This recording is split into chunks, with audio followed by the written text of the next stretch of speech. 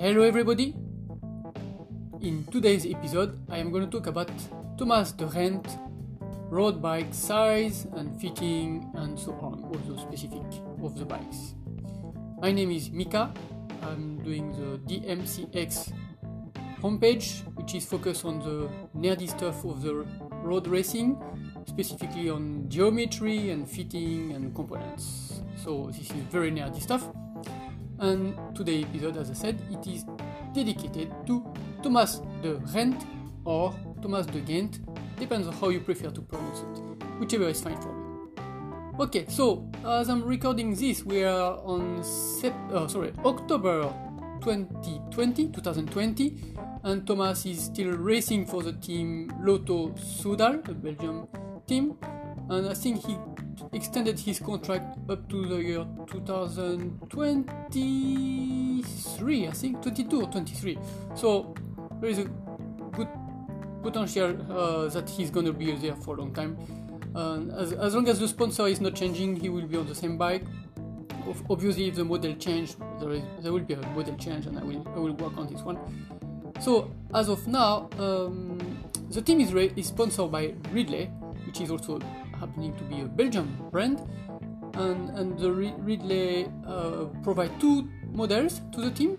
It is a lightweight one, is a Helium SLX, and then there is a faster type one, and both geometries are actually the same. Sorry, I did not mention what was the second bike. The second bike is the Ridley, or Ridley, whichever you prefer how to pronounce it, a Ridley Noah Fast disc. So both models are disc brakes, and both have exactly the same geometry. It's basically just the characteristic of the frames. One is dedicated for climbers, which is a lightweight one. It is a Helium SLX, and then the other one is for like sprinters type, and it is a Noah Fast disc, the one used by Caleb A1, for example, for the sprints. So today Thomas is mainly racing. So all the riders actually have both bikes. So I'm gonna focus on the bikes that he mainly races with. But anyway, the geometry is the same, so fitting will be the same. So Thomas is racing on the Helium SLX disc, and as you probably know, if you're listening to this podcast, you probably know the characteristic of Thomas.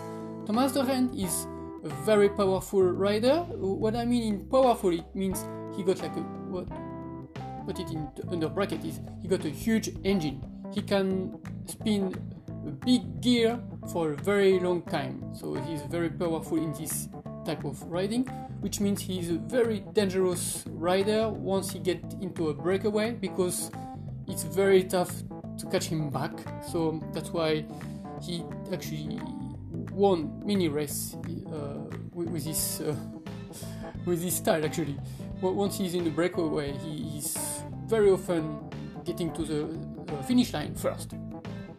So he's powerful in the sense that he can turn heavy gears, but he's a very talented guy. He can actually, he's pretty good. I would say pretty good, but not pretty good. He's very good at most of the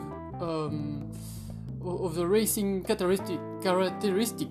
Like he's very good at climbing, he's very good at time trial, so he got a very fast sprint top speed. So let's say he's in a bunch with 4 guys, a breakaway. Well, he's again dangerous even within the bunch of 4, because he's actually very fast sprinter too. He's not a sprinter, he's not a climber, he's not a time trial racer, but he's excellent at all, which makes him, well, a very efficient rider, very, very good rider. So, Thomas is 1.77 m tall, and he weighs at optimum fitness, optimum time, he's 69 kilograms, and he's racing on the Ridley Helium SLX size S, that's corresponding to the size 54 cm. So as you probably know, most of riders are riding one size down, one or two size down to their the recommended size, but here it's not pushing anything special toward a small frame or whatsoever. It's a good fit for him. For 1m77 m, a size 54 is perfectly good balance for the amateurs' eyes, because we are often not riding with with a long stem with a small frame. So here's the setup for Thomas. He's racing with a saddle set measure from the center of the bottom bracket to the top of the saddle is 735 mm, and the seat post setback is 25 mm, and the saddle is at the UCI limit. It is the saddle setback is 50 mm. Then the distance from the tip of the saddle to the handlebar grip, or I would say the handlebar reach, is 563 mm, and the handlebar is fitted on the 130 mm DEDA stem length. So actually, for the Lotto Soudal is sponsored by Ridley for the bikes, but the components are actually from DEDA elementally. So the stem, handlebar, seat post are from DEDA, and the handlebar width is 400 mm wide. It is a DEDA Super Zero. So actually, the stem and the handlebar are both the DEDA Super Zero models. I think I've been through all this. Maybe I can mention the difference of height between the between the handlebar and the saddle is 104 mm, and this is measured from the top of the saddle to the top of the handlebar. So 104, so which is pretty big actually. You have to be still flexible. Well, apparently Thomas is still young and flexible, so it's working for him. This is actually he's, as I mentioned in the introduction, he's a good breakaway rider, so for him to decrease the drag is very important. So obviously here the position reflected.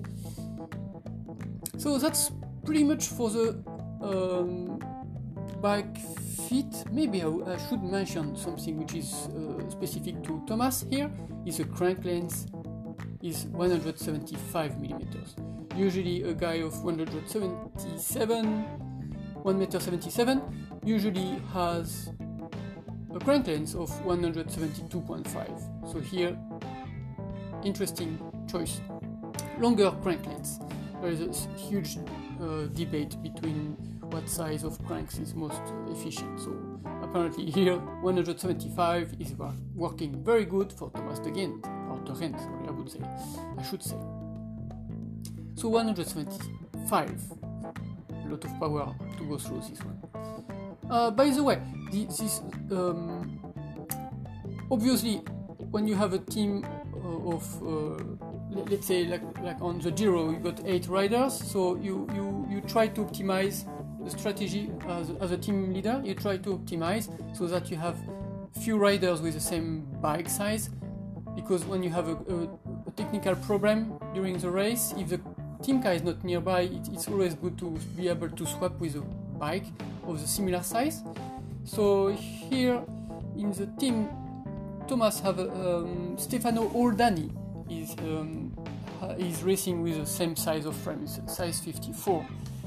So that's obviously is specifically set to Stefano, but the bike is very nearby. So for emergency swap, it's always interesting to see who in the team got the same type of bike. So that's it for the bike fitting. The bike technicals, to be on the nerdy side now. The team Lotto Soudal is optimizing the bike's output with minimizing the friction. So all the bearings are spinning on ceramic bearings, which are provided by Seabear. So when I talk about the bearings, I talk about the headset bearings, bottom bracket bearings, and the Campagnolo wheels hub bearings. And even the pedals are spinning on ceramic bearings because they are the Luccheo blade carbon ceramic. So all those added are actually optimizing the output, and as we know, each watt which goes out is if you optimize it, you save few seconds at the end of a long race, right? I mean, it's always better to have as much power out than to lose the power through friction of components. So it is interesting because still to this day some teams don't use ceramic bearings. So this is very, very interesting. But obviously, the more you do to optimize the setup, the better it is. It's like for the health, right? It's like if you want to stay healthy, you try to do what is good to your body as much as you can.